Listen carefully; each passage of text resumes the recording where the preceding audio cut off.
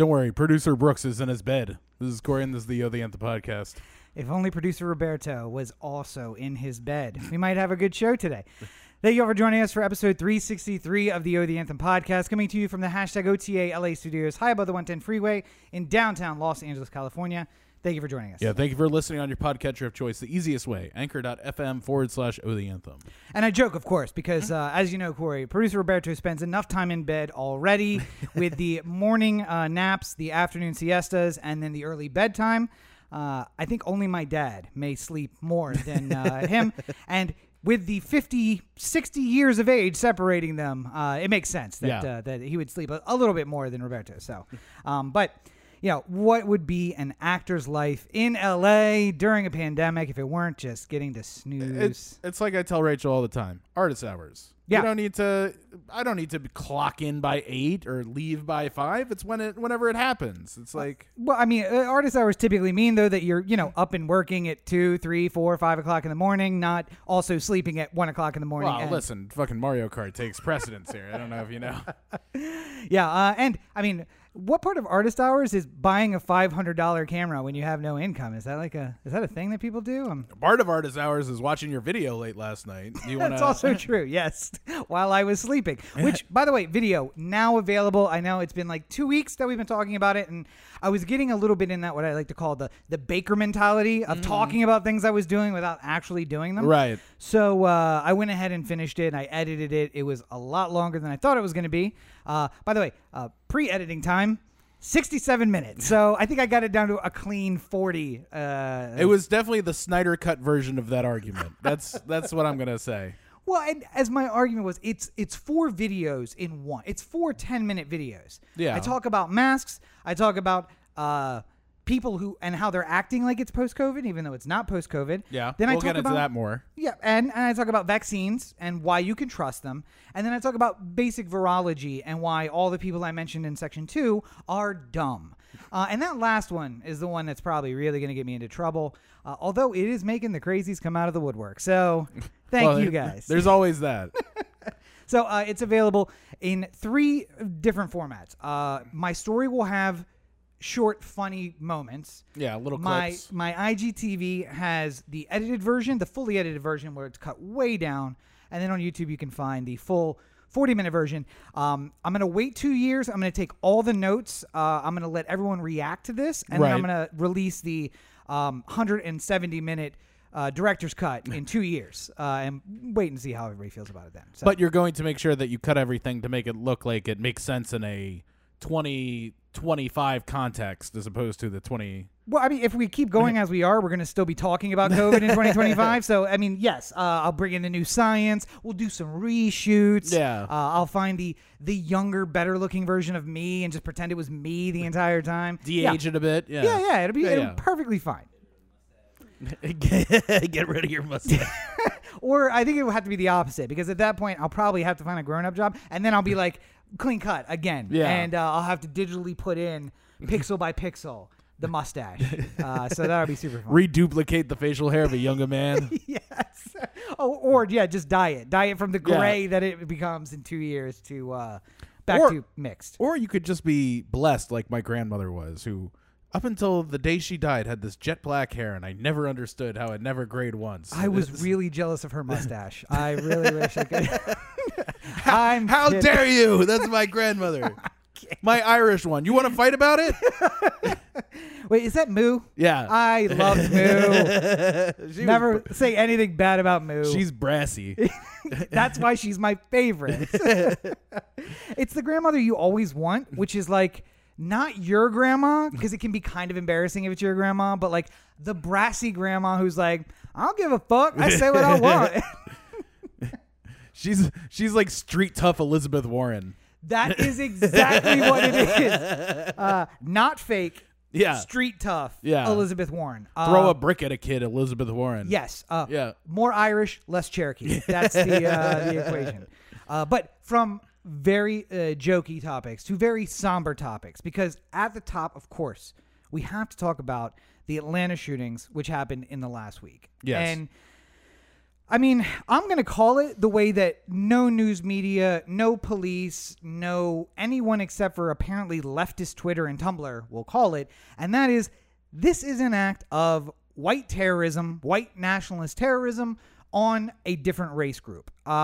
You can frame it any way that you want, but there are 8 victims, 6 of which are Asian Americans, 2 of which I believe were also people of color, just not Asian Americans. So we can't say it's racial because, as you know, in America, unless the gunman is shouting racial epithets while shooting, and then he also has a manifesto that he put up right before he left, and also has a YouTube channel full of videos with racial epithets, we can't say it's a race-based crime. And then even at that point, we need to reserve judgment. And keep in mind, Corey. Because, I mean, he had a bad day. Yeah. I mean, we don't know. I hear the Daniel powder and everything. Listen, we all have rough days. Yeah. You never know how you're going to react. I mean, just today, I couldn't get any work done. I just felt like a big loser. I just wasted away a day. It was a bad day. I mean, I didn't kill 8 people, but I mean, like, apparently that's a new bar on what we're talking about as far as a bad day is concerned. Yeah. Well, I mean, lucky you didn't have you missed out on. Maybe you didn't miss out. You know, you don't have the police there to back you. I'm not sure that LAPD is so pull you over, put you in a bulletproof vest, take you to McDonald's on the way down. Yeah. So don't seem like that kind of police force. You need the good old boy network of the Georgia police force. Yeah. Yeah. Although I will say, not from Georgia, obviously, but saw a lot of familiarity in the sheriff of Cherokee County, as I did the sheriff of many of the counties from where I'm from, because I could just see he had a bad day, and we're gonna reserve judgment until we know, because again, we reserve judgment. I always refer to the Family Guy, where you hold up the pallet next to the person. It's like, is this an insane problem with society, or is this a lone wolf who has done something? It's amazing how many lone wolves we have too. Very much. Also, we would be remiss, and I want to make sure that we touch on it, because sometimes we get going and we forget. Bought the gun the day of the assault. Yeah. Bought 250 rounds of ammunition the day of the assault. Yeah. Smart enough to not buy them from the same person. Because I have to say, if I'm a gun dealer and a guy's like, I'd like to get a gun. Sure. I want to take it home today. We can do that. Absolutely. Welcome to Georgia. I'd also like 250 rounds of ammunition. I got another form I got to fill out here. Listen, brother, I'm not going to ask questions. I'm going to pretend you didn't say that. My uncle owns a store 2 doors down. Yeah. You just go down there and buy your ammunition, because there's a whole lot of paperwork I got to fill out for all that to happen in one day. Also, I want to say that they're responsible, and a gun shop owner would be like, hold on there, partner. We got a gun range. You can rent it by the clip. Would you like a clip? See, but I think some businesses, and I would put like a gun store in this same sort of topic, knows the exact legality they have to stay within to be able to operate with impunity. Back in the days of dispensaries prior to legalized marijuana, you weren't going in to buy marijuana. You were going to give a donation for which there would be a gift. If you went in and you said, I want to purchase marijuana, they'd be like, oh, you mean you want to donate to the dispensary? You'd like to in exchange for a certain level of gift. Much like, you want to buy a sticker, you mean? A sticker. Yeah. Or, like the famous one is the strip club, where it's just like, the drink system used to be alive and well in the strip club, where it's like, there's a drink for sitting at the bar with the lady and just talking. There's another drink if you want to go to the back and have a lap dance. Yeah. And then there's another drink for the private room. Now, you're purchasing the drink, which is more expensive as you go up the ladder. Yeah. But they know how to word it in such a way that you didn't buy a lap dance, you bought a drink, and that just happened to lead to a lap dance. Listen, we're all within the legal limits here. We go in the back, things happen. I am a patron of this bar just like you. I just get a kickback for getting customers my money. I mean, how am I supposed to stop people who work at this place from giving out lap dances when they feel like it? There's a podcast about the Gold Club in Atlanta where the guy said that you could probably wring thousands of dollars worth of champagne out of the carpet on any Sunday morning. And I'm like, that's just what I imagine. Because they would order the most expensive bottle of champagne. Yeah. And then the strippers would make you laugh and pour it out, because they don't want to get drunk because it gets in their head. Yeah, Like, yeah. The whole point is to make you spend. Oh, money. the $60 drink you spent for a lap dance is just like grape juice and Old strip club. Listen, without saying too much, you used to spend a bit of time in strip clubs. The trick is that they take a saucer, and there's saucers underneath the bar with different liquors in them. And let's say you order a whiskey drink for the lady. They take the cup and they put it in that saucer. like you're salting a margarita glass. Almost like you're salting it. And they just twist it around a little bit and get a little bit on the rim. And then they make a drink that has no liquor in it. But if you were to lean over and sniff the drink, you're smelling the liquor on the rim. Yeah. Smells like alcohol. You feel like you've paid for a drink. Yeah. And the person who works there does not get any, doesn't feel the effects unless they. I also knew that you could also give them the, which was like, this will be one. I'm good with one drink. See, at the end of the day, though, I feel like the strip club, in a way, is a victimless crime.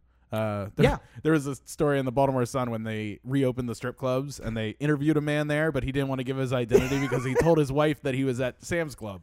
So, kind of a victimless crime. Yeah. I mean, it's not great for the wife, And I guess. look, But I was gonna say, that's- I was there's gonna no say, victim at the very least, you didn't kill 8 people. Yeah. That's the that's the bottom line. And- your cheeky shenanigans to get around what is and isn't prostitution in the state of Maryland or wherever you might be is a means to an end. And But listen. if you're at a gun shop and then you have to go to a separate gun shop and buy the bullets for all the guns you bought at the first gun shop, Now it's. at no point did anyone say that's an awful lot of ammunition or anything like that. No one describes Because that as nobody- a cheeky move to get around something. It's not shenanigans that are happening here. It's multiple murders.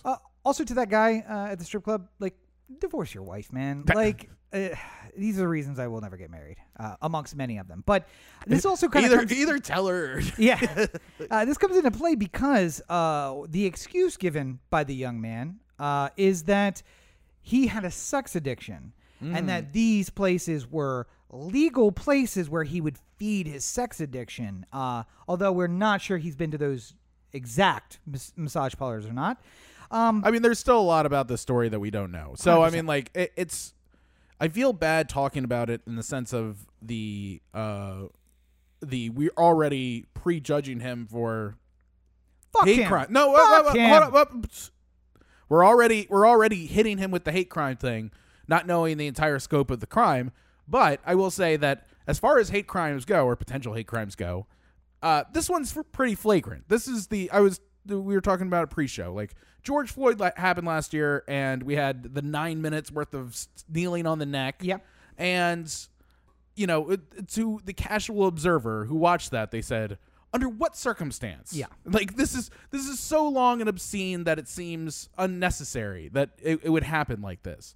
It made people really think to what is the unnecessary amount of police violence, and 9 minutes on the neck was clearly Qualifies. qualified for qualifies. people. Yeah. This one, in a similar vein, very much qualifies. When you shoot largely only Asian people in your mass murdering spree, it does a pretty good job of qualifying the hate crime. Here's the problem, though. He's not charged with a hate crime. Not yet. And George Floyd's killers were not charged with hate crimes. No. Now, they would have been, but for the efforts of one man. And I will not be remiss to say that Rand Paul is the reason that both George Floyd's killers and this young man won't be charged with a hate crime, because he was the lone vote standing in the way of the Emmett Till Lynching Act of 2019 being passed.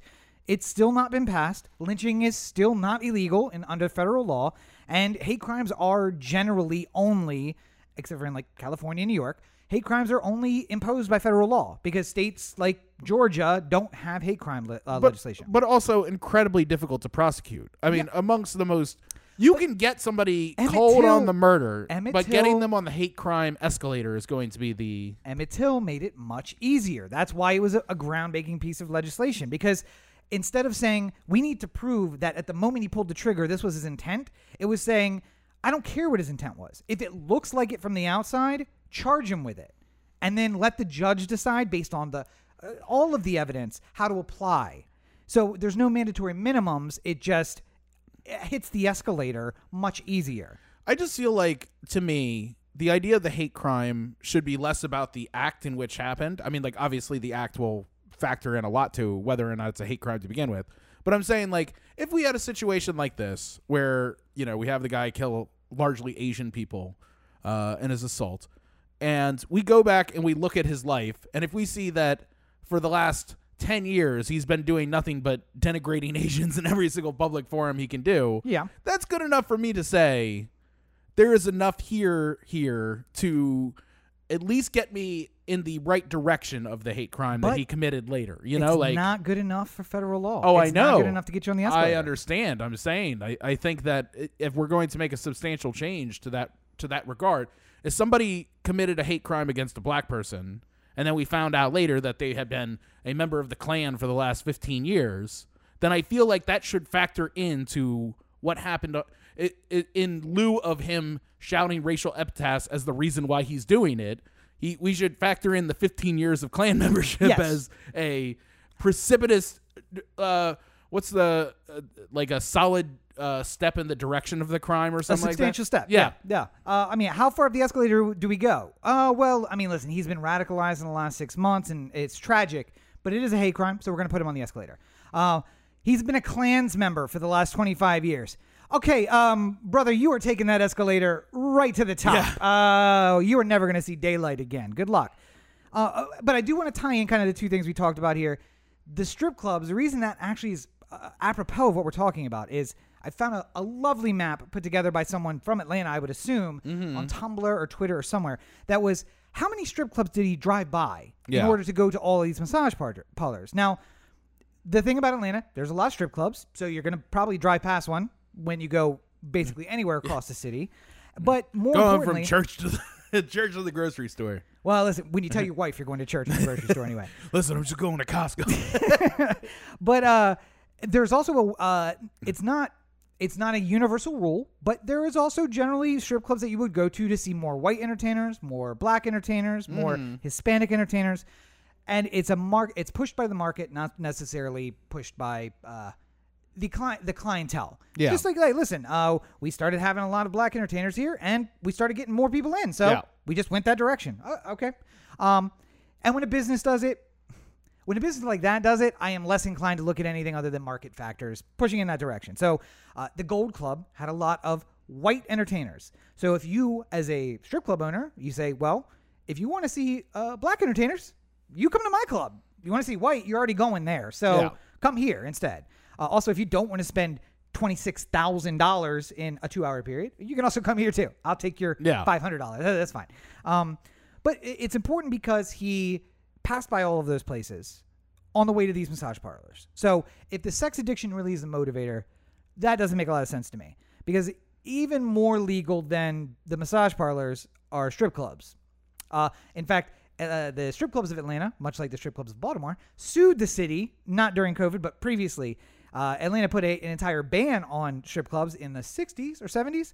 They sued, and now it is one of the only cities in the country you can have full nude and liquor in the same place. Yeah. Under the First Amendment. So, God bless. But the other thing I think that comes into play here is just wherever he may have been radicalized.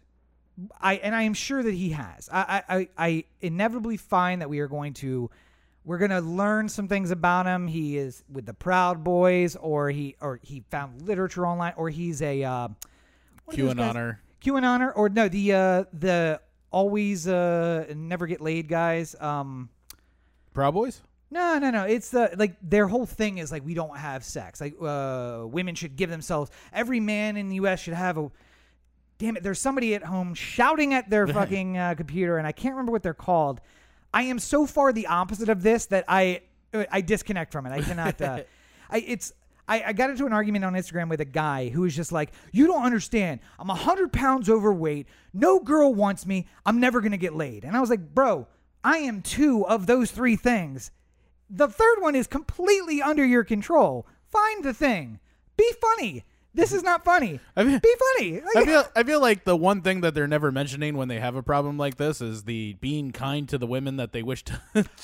Yes. It's more of like yo, girl, you want to go out with me? It's like, no girl wants to hear like they watched the Pickup Artist, Yeah. and they were like, "Oh, this is a whole game. I we can gotta learn all nag the them, and keys." yeah, And by the way, I also listened to a podcast and then read the pamphlet that was with the podcast put out like a 25-page booklet. Yeah. It was just a history of, and I realized that Pickup Artistry picked up in 2008, which means I could have made $1 billion by creating the pickup artistry industry 6 years earlier, because it's all the shit that adolescent Rob was figuring out, and Yeah. like, okay, so if I put her down first and then give her a compliment that's not really a compliment, but it's kind of a backhanded compliment, and then pay her no attention, she's gonna, well, not she's gonna, 1 out of every 20 women will, in fact, respond to that. I've increased my chances from what it was before to what Right. it is now, And, just by being an asshole. How I interpreted that is, you just got to get a lot of swings in, man. Like, I just go up, I just take a swing, you're going to strike out a lot, but eventually you're going to get a hit. Getting back to the sheriff real quick. Yeah. I find it always interesting when you see certain descriptors go along with race in a way like this. So, like we talked about him, like he's having a bad day, he's at the end of his rope. I don't think we should treat him so harshly and stuff like that. All the facsimile of what the sheriff was saying there. Yeah. You know, it felt a lot. You know, if I had ever heard a sheriff say that about a black suspect who was arrested or something like that, then I feel like it would have more merit coming in this situation. But the problem is, I've only heard it in terms of white kids who fucked up. Yeah. Like- Black police chief of Oakland would never say that about a black kid in Oakland. Yeah. But you hear it almost every time from white sheriff in rural county about Wasn't the kids. Stanford rape kid, like, wasn't he having like a bad day, or like he just got too drunk, or he had It was don't ruin a lifetime of work. yeah for one mistake, yeah, Because he made one mistake. right. Yeah. It feels very much like when you watch the football game and it's just like the white guy is dogged and you know, like a real go-getter and he's a grinder and like all these words. He's got a good head on his shoulders. All these things you hear, scrappy. All the white adjectives you hear of the wide receiver. Meanwhile, Tyreek Hill is never scrappy. He's just Tyreek Hill, one of the best wide receivers in the league. Or up and until the moment he makes a mistake, and then he's criminal Tyreek Hill, who shouldn't be trusted or shouldn't be a role model or shouldn't. I was gonna say, you get a lot of the natural talent. It's it's the extra muscle in the leg that really makes him a competitor until he does something wrong, and then it's like this animal, this subhuman. Yeah. And I go, oh, okay, Danny Amendola just works at it harder. It's just- okay. yeah, I'm sure. Well, I mean, if you mean he has to run further because his legs are shorter, you're absolutely right. He's a solid 8 inches shorter. Speaking wait, about before you go, because yeah. I want to just say one controversial thing every episode, and that is, I've said before, we do Sherman's Walk, March to the Sea. Only we start in Dallas and we work our way east. But it was suggested to me that is incorrect, and I have taken a new tact. I don't think we should do Sherman's Walk to the Sea. Okay. Because that would punish a lot of good people. Georgia's blue. I don't know if you knew this, Corey. Yeah. Georgia is blue now. There are a lot of good people there. Right now, to an extent. To an extent. And there is an entire belt through Alabama and Mississippi that votes Democratic every single election in futility, but they still do because they've been put in districts where their vote doesn't matter. So here's what I'm changing my suggestion to. Not a Sherman's March to the Sea where we burn everything, but I would like to get together a group of patriots. I'm going to try to use language that seems to not offend the folks on the right. I want to get together a group of patriots. And what I would like to do is to have this group of patriots work our way through the South. We'd have some kind of get-up. I would say maybe an outfit made of white. I feel like that's been taken. So maybe black, just black head to toe.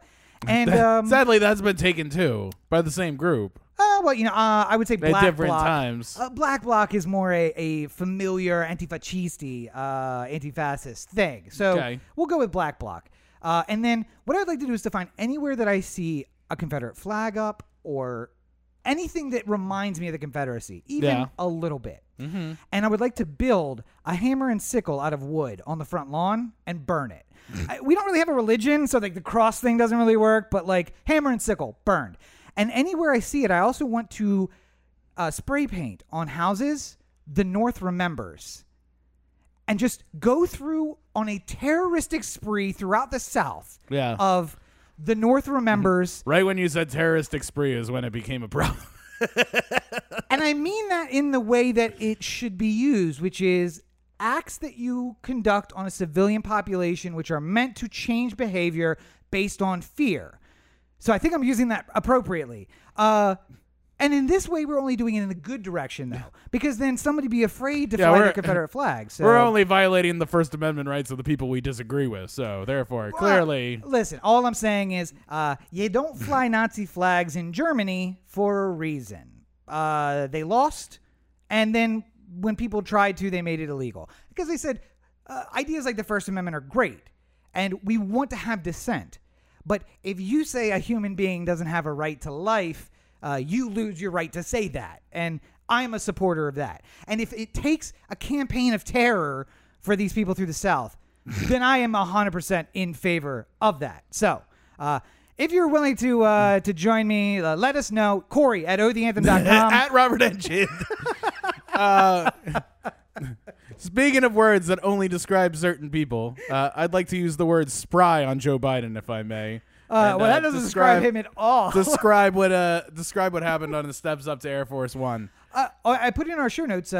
He pulled a Ford. Yeah, Jerry Ford. Yeah. So, and I realized that we are of a certain age where we know where that is. When producer Roberto was like, "What do you mean pulling a Ford?" And then I realized he might have thought that I meant pulling some sort of vehicle, like putting out a very reliable truck. Or I feel bad for the guy who's going to be playing Joe Biden for the next couple of weeks on SNL because it's going to be a lot of falls down the stairs. Is all I'm saying. I feel like that fucked up Chevy Chase's career. Basically, when he had to start taking falls as Ford. Yeah, is it Jim Carrey who does Biden? So I mean, he's a physical. No, he was doing. He was doing Biden, yes. but not anymore. Who's doing Biden now? I don't know. Somebody on the regular cast. Well, hey, you're about to learn the art of physical comedy. Jim Carrey made a whole career out of that. Yeah. I mean, Ace Ventura is just physical comedy. I mean, Chevy Chase was making a career out of it until he hurt himself. Yeah. And then I mean, Christmas Vacation, man. Don't you want to have the #1 movie in the country once a year for a decade? Come on, buddy. Anyway, so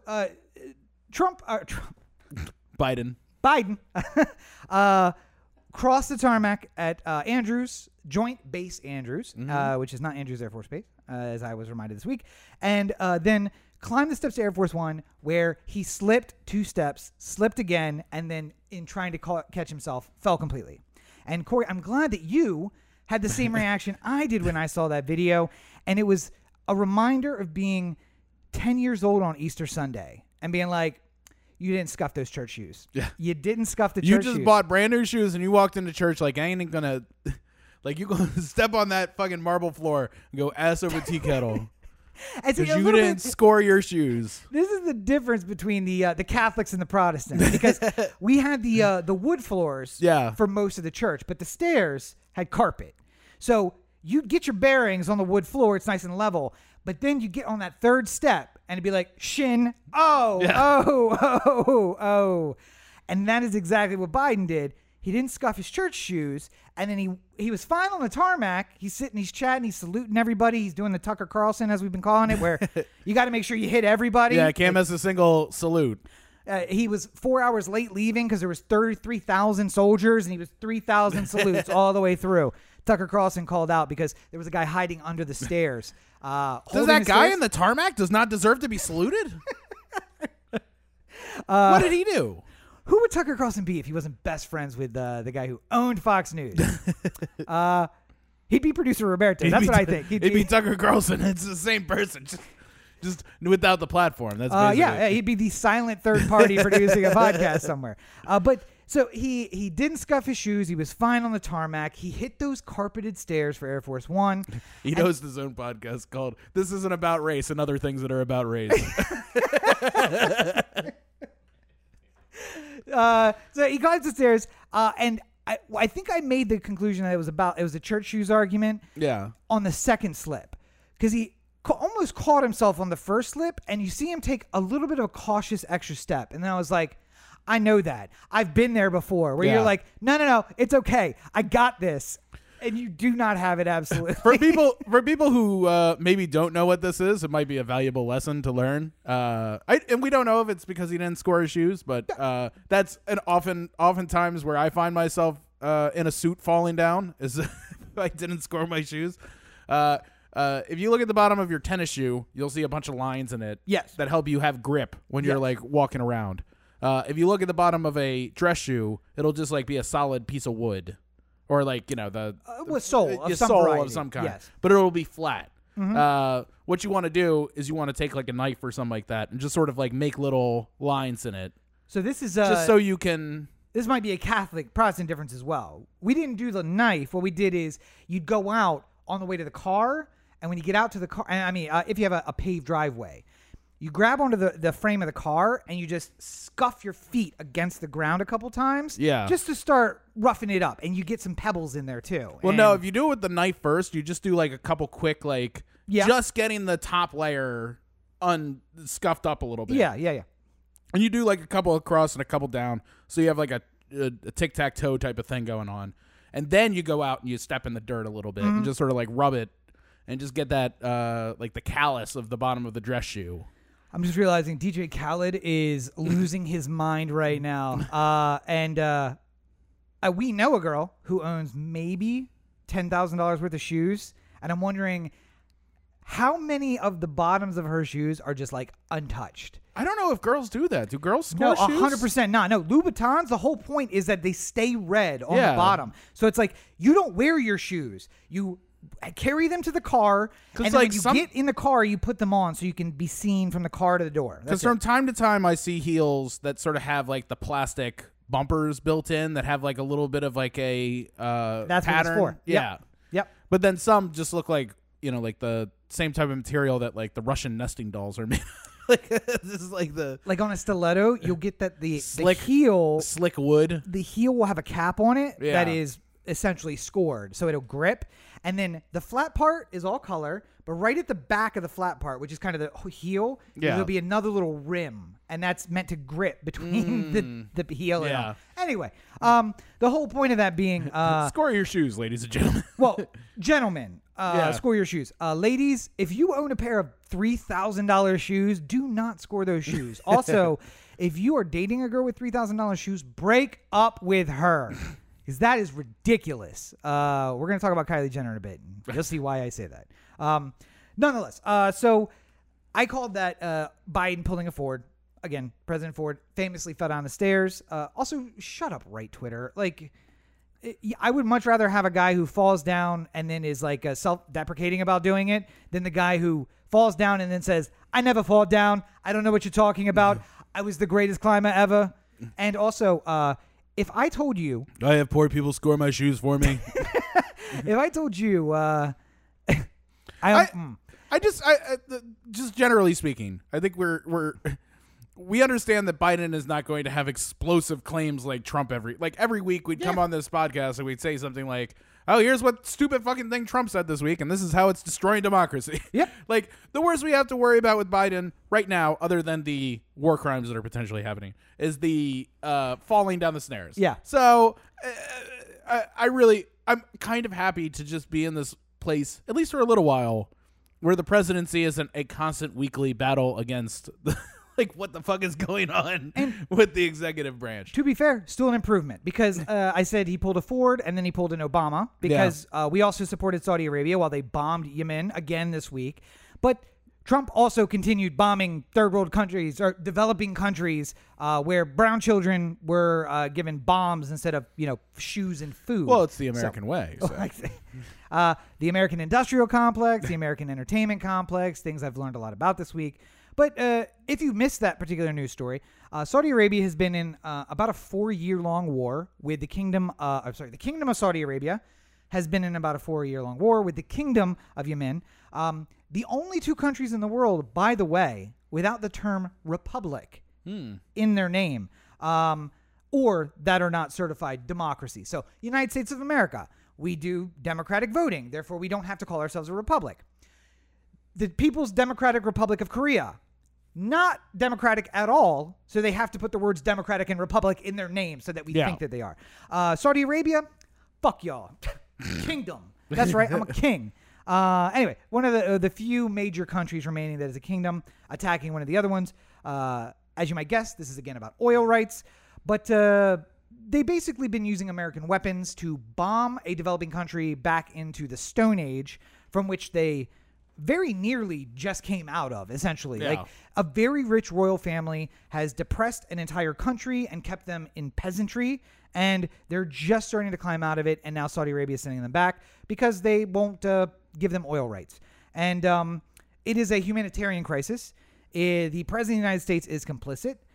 I read something this week that said the job of President of the United States should just be a qualification for a war crime, because essentially, no matter who you are, Democrat or Republican, you just keep allowing this kind of stuff to happen. Yeah. And meet the new boss, same as the old boss, who was same as the old boss. Well, I mean, who was same as the old boss. the problem at the end of the day is going to be that the last couple presidents have heard, from Bush onward, really, have heard about drones as this ability to fly into war zones without people. Yes, we don't risk our own servicemen, right? Yeah, So. we just fly in a drone and we just bomb the whole village, and then we don't have to worry about American soldiers dying, and we can take care of a problem. The difference is that in the past, you would send those American soldiers in, and they would clear the town of, they get all the civilians out of the way, yes, and arrest the bad guy, arrest the terrorist. That's not how it works now, because we just bomb the whole village. Or bomb the wedding, or bomb the whatever we bomb to get to the point where one terrorist might be dead, and a lot of innocent civilians at the same time. I want to be fair, because these were not American bombs. Yes, they were American made. Yes, they were sold by America to Saudi Arabia, but an American drone landed at a Kingdom of Saud base where Saudi bombs were loaded onto American drones, and then Saudi pilots piloted those drones with the assistance of American pilots who were very much nearby. Yeah. And they were guided by Saudi jets through Saudi airspace. So this was a Saudi operation. The Saudi jets were American F-16s that we sold them. The drones were American that we leased them. The bombs were American that we sold them. The only thing that wasn't sourced in America was, again, the brown children that died when that bomb went off. Or the people who flew the planes to. Well, see, and so we sent American coaches to Vietnam to teach South Vietnamese how to fly. And what it turned out was, because they weren't up to snuff, that the American pilots would have the Vietnamese pilots sign the logbook, and then they'd get in the plane and fly the mission. Makes sense. And so I have some doubts about who may have actually been flying the drone that we were leasing them, because it's like, well, if you crash this, we lose a drone. So why don't you sign that logbook, and then you sit over in that chair over there with those goggles on, and you can fly the mission with the VR goggles. Like, got them on tight? Okay, great. Spool up the drone. And then I'm going to fly the mission myself. Like, sure. And I say that the only thing that wasn't American was the brown children on the ground. But as we've also come to learn this week, treating brown children with some sort of disdain is also a very American value. Oh yeah, I mean, the Asian hate, that's American value. The brown children hate, that's an American value. But I want to be clear, Corey. We are no longer the lone wolves who seem like a ravenous pack. Also very American. But I want to be clear. We are no longer keeping kids in cages. That is an undemocratic idea. Now, we have unaccompanied minors that are arriving at the border in overflow facilities. This is a very different thing. You don't need to show the picture. It's very different. It doesn't matter that it looks exactly the same. It doesn't matter that there are kids sleeping on a concrete floor inside of chain link fence. This is not kids in cages. No, I mean, they can't leave. They're not there for very long. Like it's 10, effectively the same, but it's Biden's president. All right, it's not kids in cages. Also, I understand for those of you who are more the far right, like Corey. Obama built the cages. It was a Democratic policy to start putting kids in cages. Yeah, he just didn't get caught, and then Trump bragged about putting kids in cages because it went to his base. And for Obama, he was like, "We got to do this, but don't tell anybody because they are not going to like this." Back in Feinstein's district, or AOC's district, where the heart of the Democratic Party is. Not Dianne Feinstein. She is not the heart of the Democratic Party, but the people in her district. She barely has a heart. Barely. Like Dick Cheney. She might be on number 2 or 3. I don't know. But I wouldn't put it past her shooting people in the face either. Well, she shoots police investigations. Your in the solution makes too much sense. What? Don't tell them about the tennis shoes. So there's tennis shoes that we got to worry about. Watch the Nightcrawler? No. Yeah. Night Stalker. Night Stalker, yeah. Night Stalker documentary. But fucking Diane. everything I find out about her, I just hate her more. And I hate the people of California for continuing to vote for her. Anyway, that's beside the point. We found out this week that we are now reaching another crisis on the border, and we'll see how President Biden handles this. 114,000 people arrived in the last 30 days, and we were averaging about 866 people before that period, and then during Trump's highest level, it was something like 8,000 people a week. So we're or 80,000 people a week. So we are above what we said was a crisis before, but Biden's saying it's not a crisis. Yeah, they've turned the Dallas Convention Center into an overflow facility, and as Jen Psaki, yes, Psaki, I think Psaki, Psaki. I think there's a P, silent. right? Is the P silent? Yeah, I think so. Damn. All right, I watch this woman every day on CNN, and I have a bit of a crush on her, and so I listen with the volume down, and then when I see her, I'm like, oh, hey, and then I never actually get to the volume before, so I'm not really sure how she says her name. Nonetheless, the point is that she said policy of the administration is that what you're seeing in those pictures is the intake facility, and that very quickly they are moved to a much more comfortable place with beds and everything. That I assume that there's some worry about that some people may be coming in who appear to be teenagers but are actually older, so they interview them, and also are your parents in the U.S. already, or whatever you ask a 6-year-old or a 10-year-old who's come to the border unaccompanied. Well, I mean, there are problems that the U.S. has tried to get past. So in the past years, when a child would show up at the border, they would ask, "Who are you here to go to? Where are you going? Who's waiting for you?" Yeah, and then you might say, Uncle Juan is waiting for me, right? And then they would say, "Okay, have fun with Uncle Juan," and they'd release you, and then you wouldn't know if Uncle Juan was a murderer or a child molester or a gang member or anything like that. Yeah, sex trafficker. He's just the name that the kid gave. Yeah. So I've heard that there is more to the process now that involves making sure that the person that the child is going to go find is not going to be problematic in some sort of way. Yeah. But it's not quite the system of if you wanted to adopt a friend's kid, both the parents, Mr. and Mrs. Wayne, were murdered, and you have agreed to adopt a child.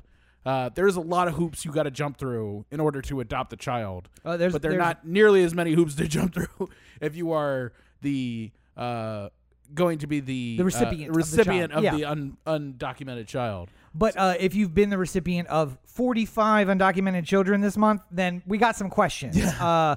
Because I mean, honestly, it was a problem that you could have a sex trafficking ring. What's this guy's name again? Willy Wonka. I fucking knew it. Hey. that guy. But you could have a sex trafficking ring that was essentially somebody on one side of the border walking a child nearly to the border, and then being when you get there, you ask for this guy at this address, this guy at this address. And they essentially would just be like, "Oh, we found him.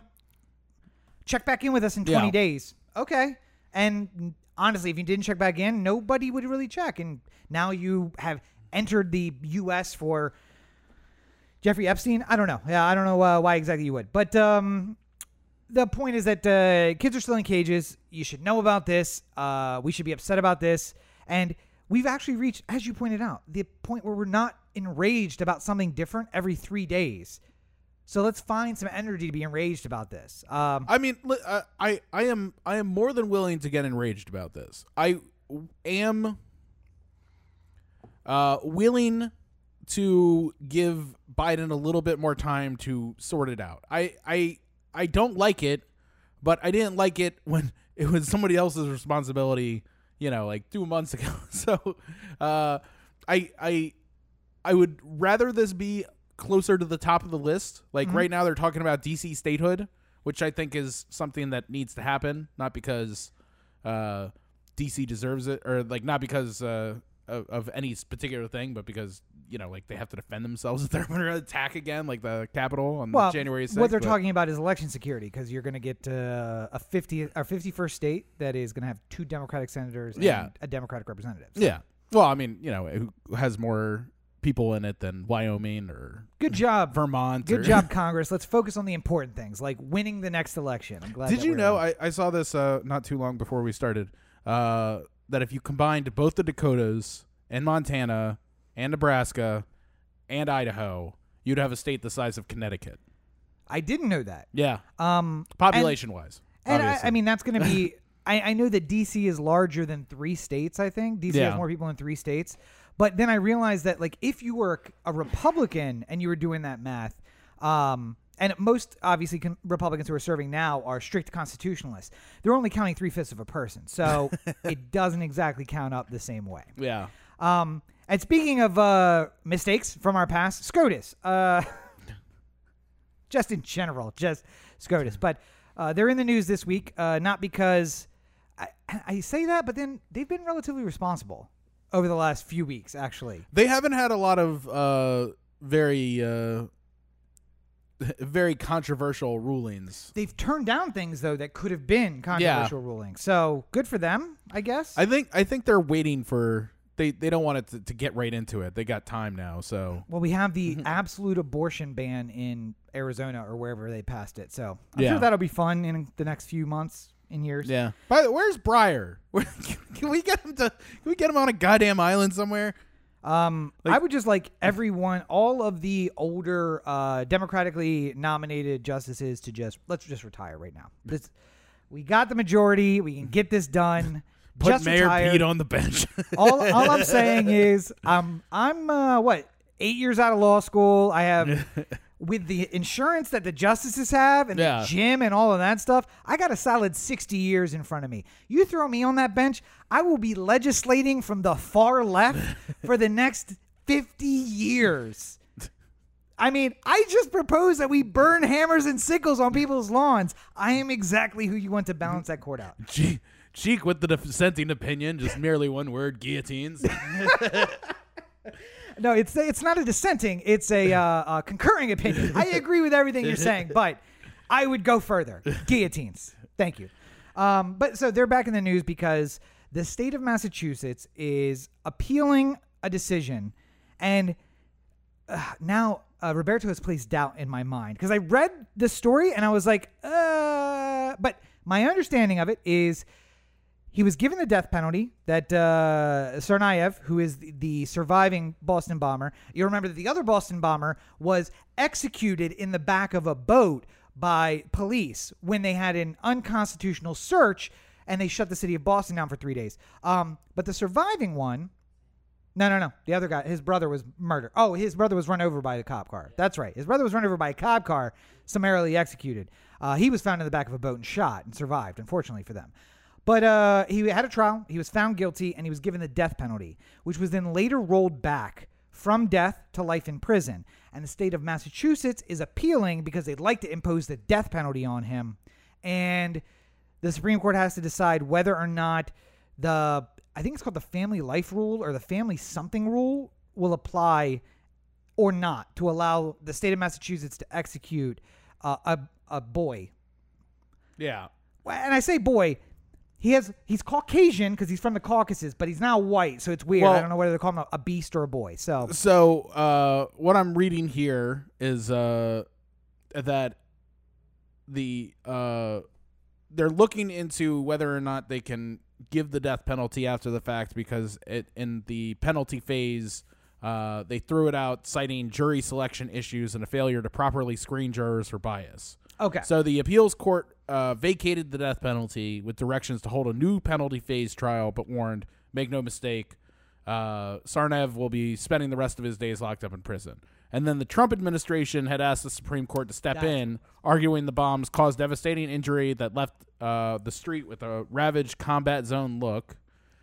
So this is like Trump's try to Absolutely. push a capital punishment case. Yeah, so All that from the CNN article about this. So it was that they hadn't asked the jury pool necessarily about enough questions about the death penalty for them to get jurors out who wouldn't possibly vote for the death penalty, Yeah. maybe. And then he was found guilty. They wanted to apply the death penalty, but there was a problem with jury selection, clearly. Trump, who executed 13 people in 7 months between July and the end of his term, wanted to add another body to that body count. Yeah. So they pushed for it. What is Biden going to do? Generally, the Justice Department follows we're going to continue with whatever steps had already been taken, but no oral argument has been had. It's just come up for review at the Supreme Court. Yeah. So now it's the heartless of do you get up there and you give a half energy presentation, or do you just say we're going to remove our appeal? Or does Biden reveal himself to be a centrist? The lawyer for the government walks up and it's just like, hello, dudes and dudesettes, which is how the Supreme Court likes to be addressed. Well, I mean, maybe Approach the bench without asking. What is the town? God damn it. It's right outside of LA here. Dudes and dudettes. Fuck. From what's it? Bill and Ted. Yes. San Dimas. San Dimas. Yeah. I was going to say maybe in San Dimas in 2525, that's how you would address the Supreme Court, but I don't know if that's how it would be today. The Supreme Court of San Dimas. I would say the Supreme Court of San Dimas and, the Supreme Court of Public Opinion, probably on the same intelligence level. And that's why, unfortunately, we have to talk about something that I never wanted to talk about on this podcast ever, and that is a Jenner. I mean, Jenner, a Kardashian or a Jenner. Yeah. And I'm fine talking about Caitlyn Jenner because I think that is an issue of public importance about the acceptance of trans people. Mm-hmm. But we're talking about Kylie Jenner, which already makes my heart sink. And we're talking about Kylie Jenner being fake and rich. And now I'm just like, duh. But anyway, so this week it made headlines, which is why we have to talk about it, that Kylie Jenner's former makeup artist got in an accident and suffered brain damage and needed surgery. And the family started to GoFundMe, which Kylie pushed on her social media and then donated $5,000 to. And just to cut to the chase of this, when she donated $5,000, it pushed it over the top of the goal. They wanted $10,000. It was at $6,000 something. She donated $5,000, pushed them over the goal. She shared it on social media for the extras, the idea that maybe we can get them to $15,000 of their $10,000 goal. Mm-hmm. However, somebody then changed the goal from $10,000 to $50,000. And a couple of other stars who had worked with this guy before also donated $5,000, matching Kylie's. And then when they hit $50,000, they upped it again, and they upped it again, and now it's up $120,000 goal. But people are saying, "Hey, Kylie, self-called, self-claimed youngest self-made billionaire, it's $60K for this surgery. You can't just come out of pocket with the $60K instead of sharing it on your social media and asking people to donate. Come on." Yeah, I don't think she's responsible for that. I mean, I don't think that, in the best case scenario, everyone has health insurance somehow. Either through a public option or through a private option. I was going to say, if you want this solution, great. I have an idea. Not just Kylie. Let's grab money from all of the billionaires and let's stick it in a big pot. And then if anyone needs surgery, not just somebody who knows them, but anyone in the country wants it, we take money out of that pot and we pay for the surgery for it. Yeah. Which might sound weird to all of you and probably a good idea. And then I would say, yeah, that's a single healthcare system or single payer system. And then half the people are like, well, no, that's socialism. I don't want that. And okay, so you like the idea, but if I tell you it's a single payer system. I mean, it's a, I'm not trying to use the word slippery slope to make it sound like this is a really big issue, but it's a slippery slope in the sense of at what point does somebody's relation to you extend to you having to cover every single ill in their life because you have money and they don't? I mean, I personally really respect people who had fantastic wealth and donated almost all of it. I mean, what Bill Gates plans to do with his wealth when he dies. Fuck him. Well, I'm saying it's a Andrew Carnegie, fuck him too.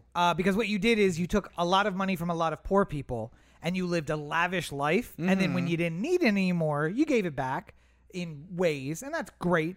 Bill Gates amassed an incredible fortune and now is going to spend the last 20 years of his life giving it away. Yeah, but I mean, like, Bill Gates made an incredible fortune because he got in at the right time on the computer game and was there to capitalize. All the people who worked at Microsoft at that time also made good money. I mean, it's not like they were all very well, He also created a monopoly, which rose the price of the computer on the average American. Right. To fund the very nice pay at Microsoft for himself and other people. Yeah. So would it have been better if instead of now donating incredible amounts for the next 20 years, he had said, let's, not create a monopoly. Or if we do, let's make it more affordable so that Rob's family, who is exceedingly middle class, can afford a computer a little sooner or a newer computer a little sooner so that maybe he can learn HTML a little more than designing his MySpace page and maybe have a jump on the future. But Microsoft has very little responsibility for that. They're, the cost of Windows, while high, was not the thing that kept you out of a computer when you were a kid.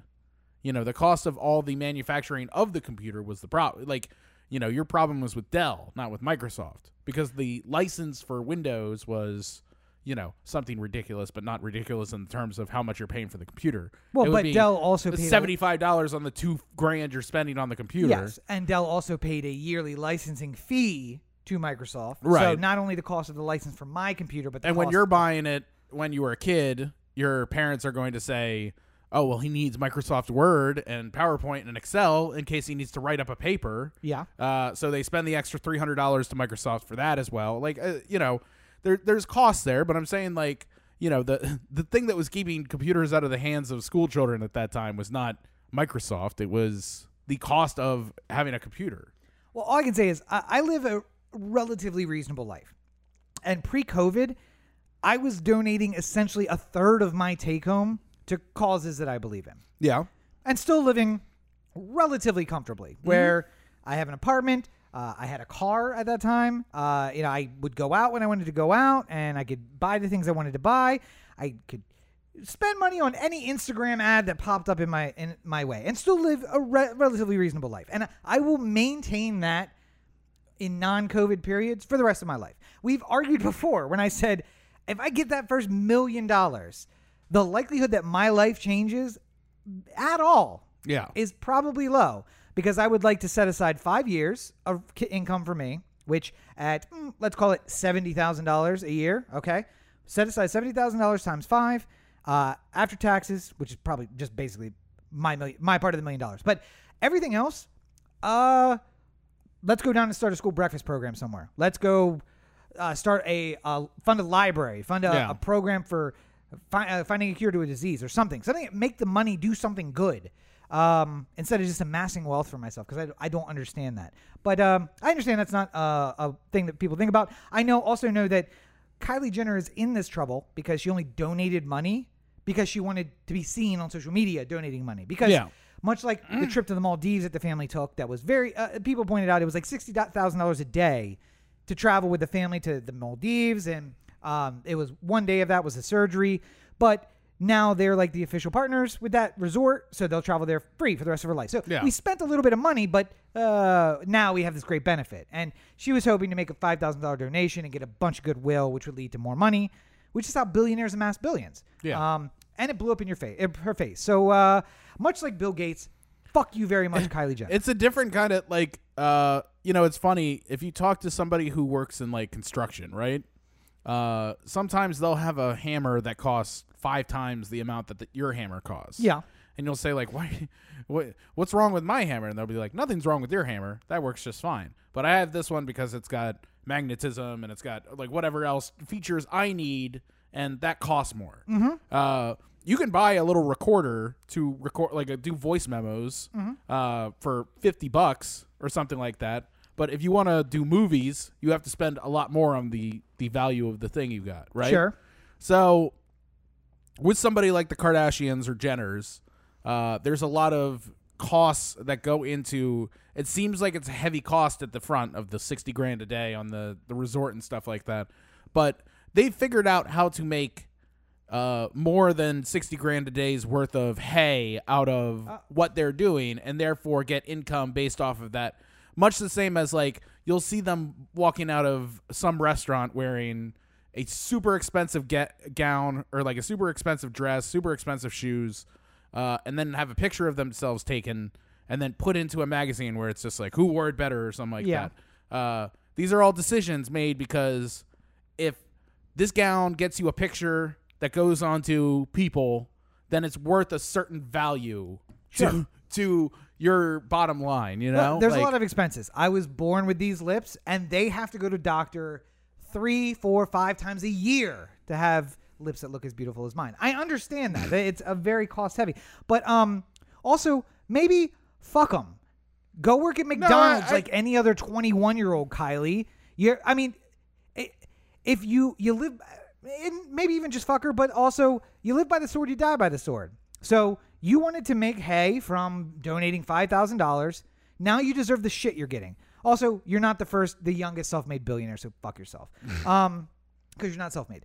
Anyway, off of the news, onto probably the more important topic of the week, and that is, it is time, folks.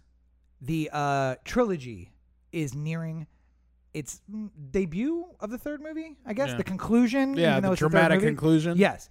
It's time for COVID Hard with a Vengeance. Because the third movie is starting now, or the third wave, I guess, is starting now. 3 stories this week all show that we are fucked. So starting out, Brazil is seeing a resurgence in its rates of COVID from the Brazilian variant, which is variant P.2. It has this very similar mutation to the South African variant and the UK variant, which is on the N9.07Y protein, essentially meaning it's more contagious. It, however, also has another mutation, which scarily, and the reason that Brazil is having so many problems right now, is allowing for reinfection of former COVID patients in as little as 6 weeks. So if you had COVID more than 6 weeks ago, you could possibly get this variant again. Yeah. And if you had that variant 6 weeks ago, you could still get it again. Yeah. Basically, the body doesn't know how to adapt in a way that, even though the virus has run its course, it doesn't adapt so that you can't get it a second time. And of course, if you get it a second time, you're much more likely to have worse reaction, worse symptoms, more chance of death. And that variant has made its way to American shores. So it's been found in California. Well, not only New that, York. but just like, like right now, if somebody just got sick with COVID, we're factoring in sort of like a 6-month immunity period where you're going to be protected from getting sick again. Right. At least hypothetically. This is sort of like a thought about number, or like a possible number for how long. Generally, a understanding about SARS, MERS, coronavirus types, and how an unvaccinated person reacts to it. Yeah. So I just I really think that we're if we would have just shut this shit down from the beginning, if everyone would have made this more serious, so we wouldn't be dealing with variants, and every opportunity that we have to get a new variant increases our opportunity that we are going to have to quarantine, or not quarantine, but like stay in longer and not go back to life the way it was.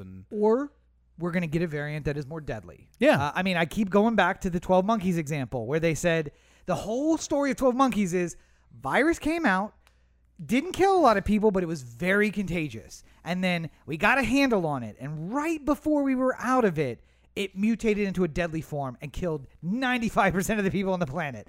And the longer that we're fighting it, because we just keep letting these variants pop up and spread, the closer we are to that happening. By the way, in Australia, if you're an Australian, you can go to a rave this summer. Yeah. 2,000 people at a rave in Sydney. And on the opposite side of that coin, 6,000 people at a party in Marseille, and there were like 3,000 arrests because Europe is experiencing the third wave. It's starting to shut down again. And I think I've said this before, but if I haven't, Europe is our canary in the coal mine. They got the vaccines before us because their health services pushed it through faster than the FDA did. So they got the vaccine earlier. They started rolling out the vaccine earlier. They started opening up earlier, and now they're hitting the third wave. 3 weeks, 4 weeks later, we approved the vaccine. We rolled out the vaccine. We started opening up, and we are at the opening up phase now while they're at the third wave shutting down now. Yeah. So what do you think's going to happen in a few weeks? I'm going to put it on shutting down again. And we don't have to do that, but people are dumb. Yeah. And I would say, you're right about if we stayed inside, we could avoid the variants, we could avoid the third wave. And luckily, people everywhere, especially in South Florida, are being so responsible about the way that we treat COVID. About that. The images from Miami are fucking ridiculous. And more than anything, I'm not opposed to people. Like, I really wish they wouldn't congregate in Miami like this. But I can understand how some people who maybe got vaccinated or, are young and healthy can see a way that, like, I'm just going to be around other young, healthy people. Yeah. And they rationalize it in their mind. College kids are also very selfish. Like, I can totally see a way how a 22-year-old Rob or 21-year-old Rob, if it was the age of COVID, would still find his way to spring break somewhere. I don't know about what I was going to say is the actions that are going down are not surprising. Yeah. If you were in Daytona Beach in 2003, that might have been Rob on any of those videos, acting a fool in the middle of the street, drunk off his ass, falling down. But it wasn't the age of COVID. And I would like to think that 22-year-old, 21-year-old Rob was still deathly afraid of a virus because he had an understanding of virology and science and would have said, y'all are dumb. I'm not going. I wouldn't even have gone back to school. Yeah. Because we would have had to go from Maryland to back to New York. And I would have just been like, I'm okay. I'll do this remote. So what you're telling me is I'm going to pay you $50,000 to stay in a dorm, which raises my risk, and also have to go to class, which raises my risk, and possibly die. I'm going to stay home. That's cool. I'll work at Movie Gallery. Because, by the way, the year before my senior year, I got offered a district manager job at Movie Gallery video stores, which was a thriving business and had nothing but potential. What worries me most about these kids in Miami, though, just based off of what I'm hearing about on the ground, is that it's not just some people who decided they were going to party regardless and go. It was everyone saying, well, the only place we can go is Florida because it's open, or Texas. Right. Like that. But why would we go to Texas for spring break? Let's go to Florida for spring break.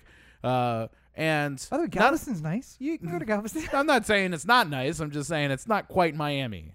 For some reason, people when they're looking for a fun weekend away are not factoring Galveston v. Miami. The thoughts come out in Miami. We know how it works. Yeah, we've been to Miami. We know. What bothers me is that people took this opportunity to say, pandemic's over, I'm going to go fucking crazy this weekend, unlike any weekend I have ever done before. Like, I now is the time where I can finally break loose from coronavirus because it's done. We're on the downslope, and we can go do spring break the way we were supposed to because we were gypped of it last year. So we're going to do double spring break because we didn't get it the way we should have, you know? Yeah. And that is not the logic to be applying here. No, it's not. It makes me worried that people, and I'm not against.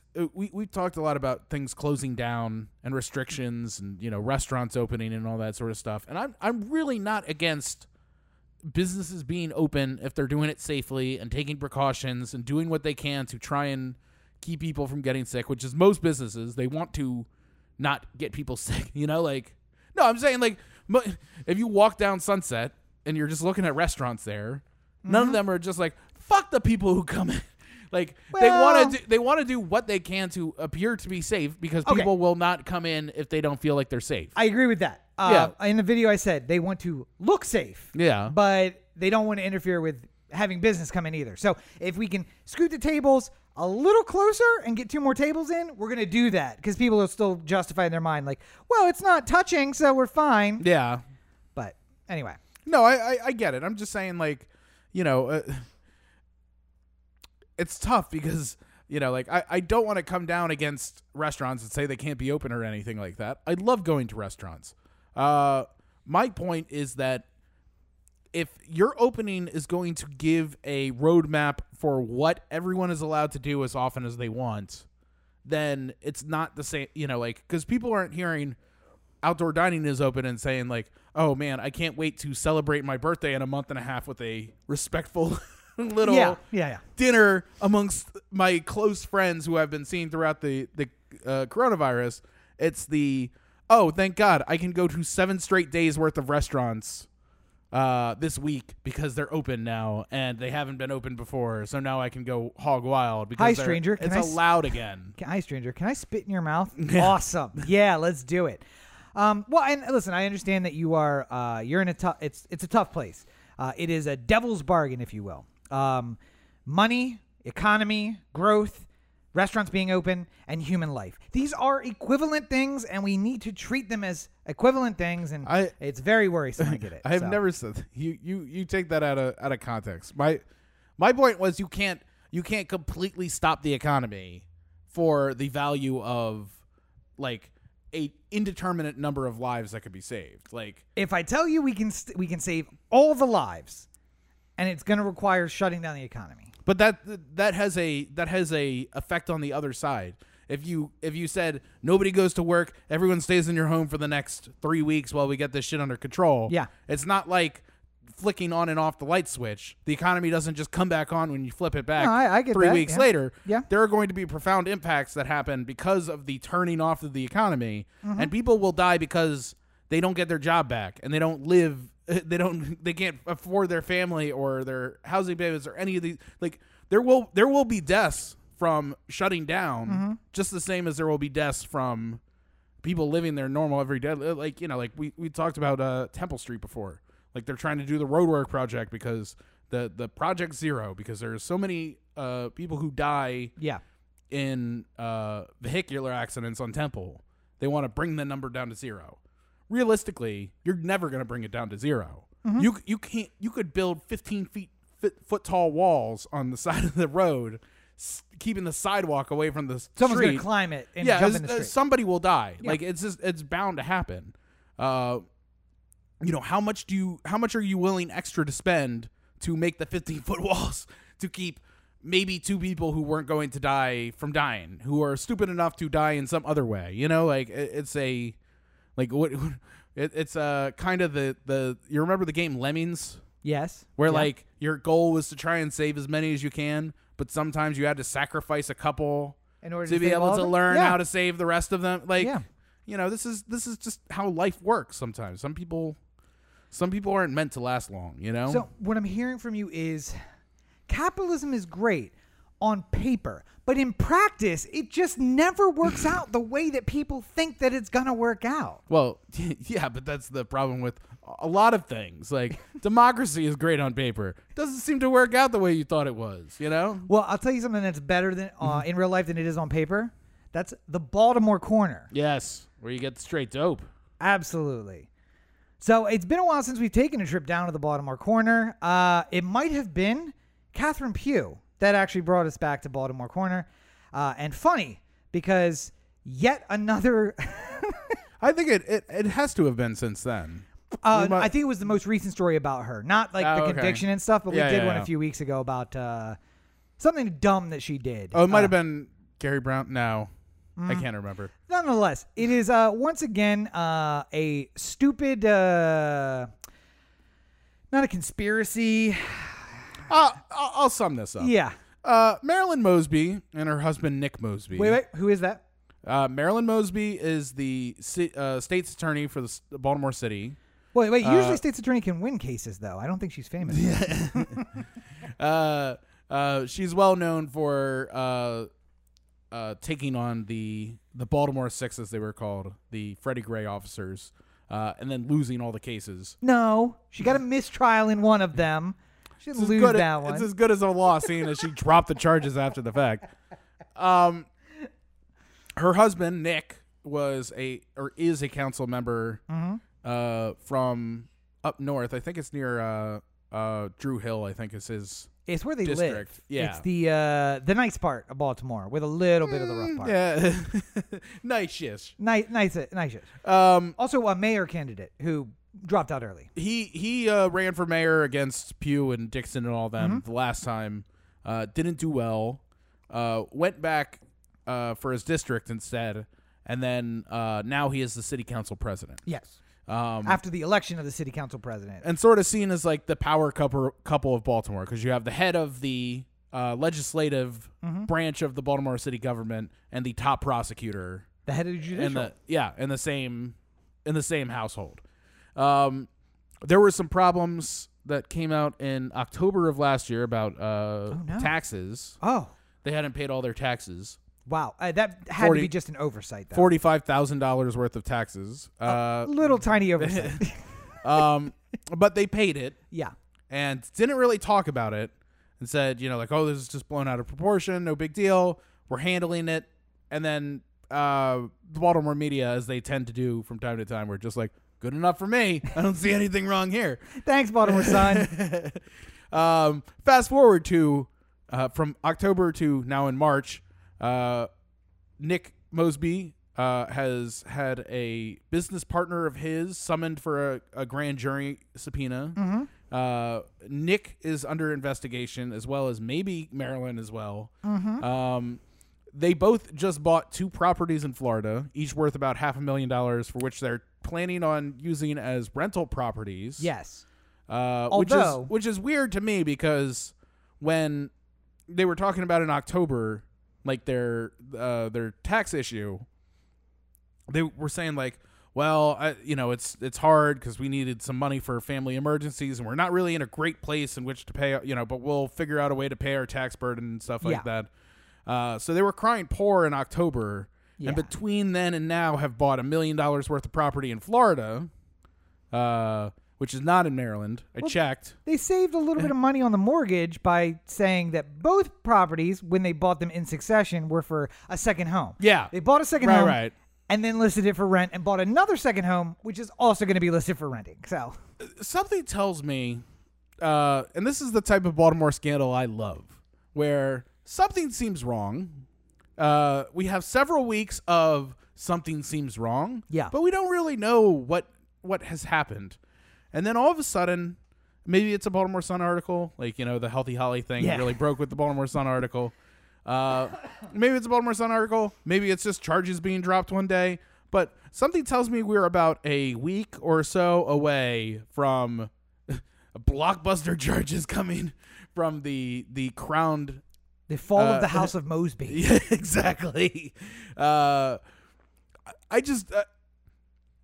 don't understand how, if you are a Baltimore politician, you think that now is the right time to do fucking, like the scourge activities, the ones that on the outer rims of the gray areas, empathy and decency. Yeah, maybe we stay out of the gray area for a bit.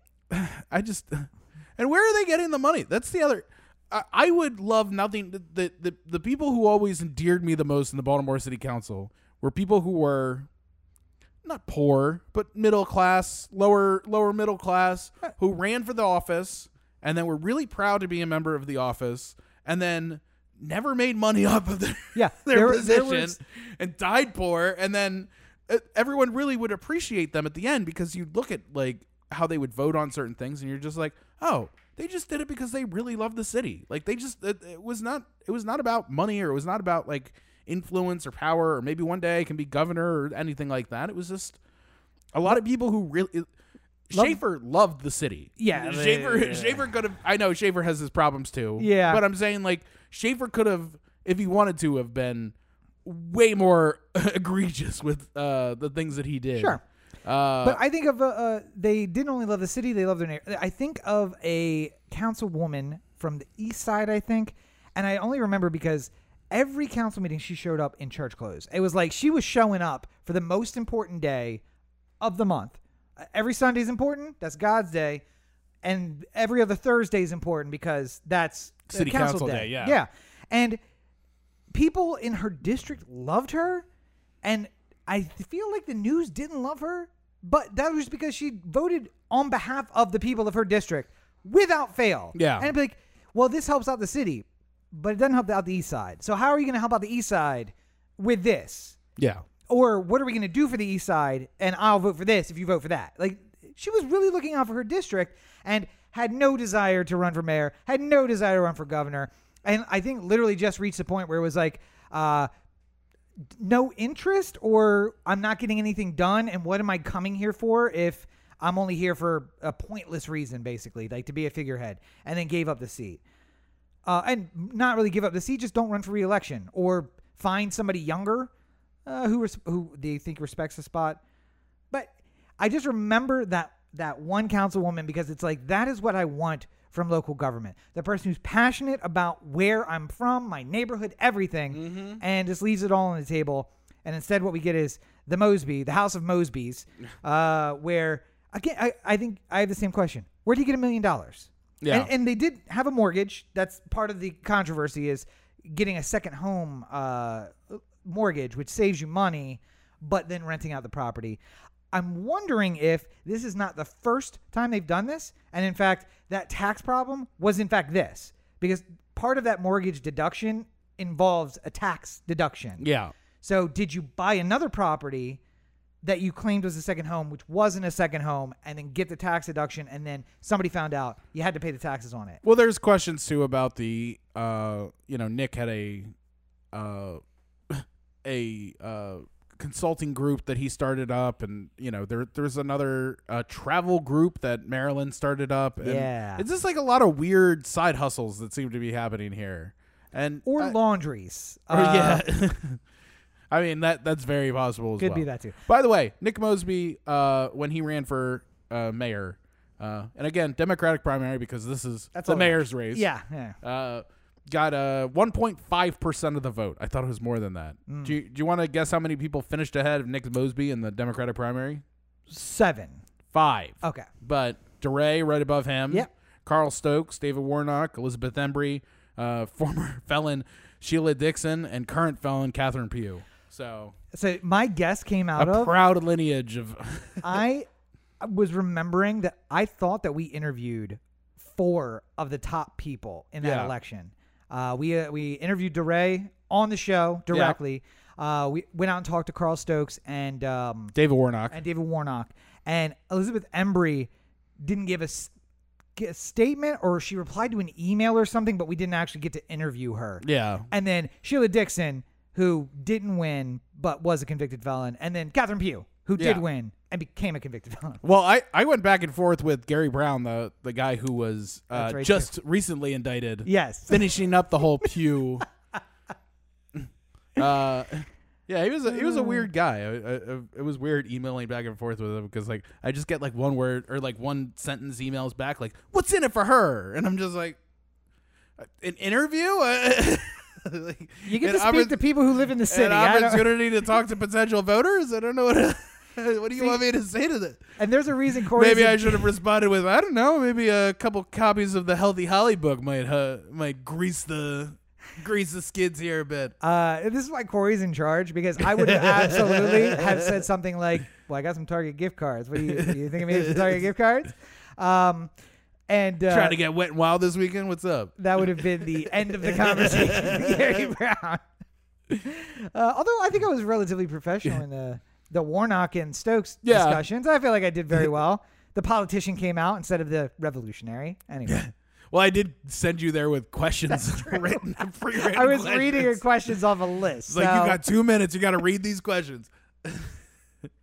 On the street. I was on the street reporting at that point. Yeah. Man, that was crazy. Anyway, 5 years ago, which is where we are now. We are old enough that we've been doing this long enough that we're like, you remember back when we did this thing? It's been far enough away that possibly 2 people who ran for mayor in that election will have been indicted by the time the 5-year reunion runs up. Let's hope we're still doing this long enough that entire list gets indicted before we're done with it. Oh, there's some good people there.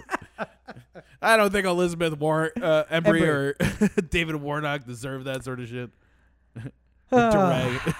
And Carl Stokes is still on the council, right? I feel like he's still on the council. Yeah, so I like got a Carl chance Stokes. There. Yeah, we got a chance there though. I think he knows. I think he knows that his place is in the council and not in the mayor's office, though. So, and hopefully he got to look at Catherine Pugh and was just like, cancel the book. We're not doing that. No good. Yeah, I don't care how many University of Maryland said they're going to buy. Well, if you are looking for a way to funnel money into our cause, you know where you can go to do that? Oh, where's that? OhTheAnthem.com. Corey to OhTheAnthem.com. The Anthem on Facebook, Twitter, Instagram, and the listener line 443-219-7595. What's the number again? 443-219-7595. And by funnel money into our cause, I mean buy T-shirts from the merch store. Oh, okay. All right. I mean, listen, you know, if you want to be a number one fan of the show, it only takes 5 or 10 T-shirts purchased. And I'm 100% willing to set up some sort of Cash App situation where people just send money directly. We can set up an LLC where we, funnel money. We'll talk off air. It's fine. Yeah. Corey's Fun Travel LLC. Well, let me read the indictment first. I got to figure out how to do that. Figure out what's putting us in the legal gray area. Yeah, exactly. My website, CoreyBakerFilmmaker.com, Facebook.com/Corey Baker Film, and at LegendsB5 on Twitter, Instagram, and TikTok. You know how Robin been talking about a video for a couple weeks and then finally did it? Same thing's going to be happening here. We've been talking about it a little bit. It's going to happen. You have been talking about it for a couple weeks. Oh, I know, but I'm saying stay tuned because it'll happen. I'm putting the gears in place. So, I mean, heading into award season, of course, we have that for your consideration drop coming as well. Yeah, right? yeah. I mean, clearly, at some point,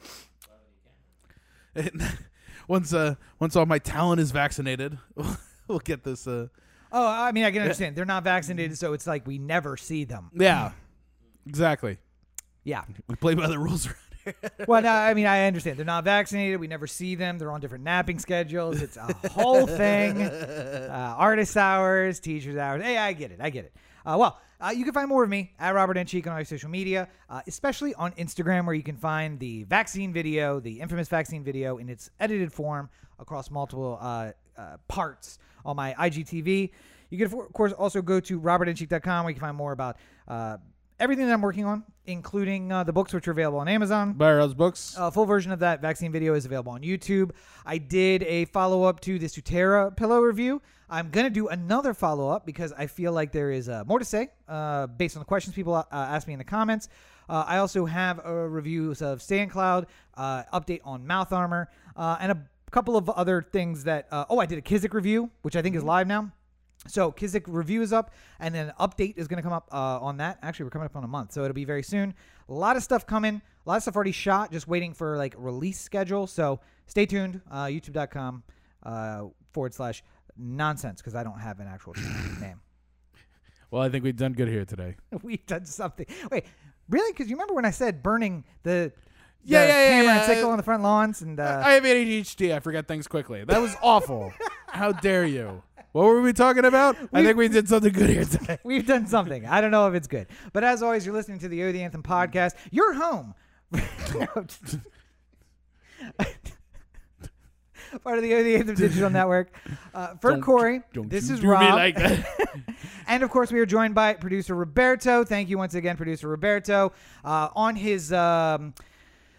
vacation here in LA from Mexico. He'll be returning back to his homeland soon, and we will be without him again for several months. So we're taking advantage while we can. And of course, to producer Brooks, who has been sleeping the whole time, sleeping like on a the good job. boy. And you can find Roberto at RTOAZN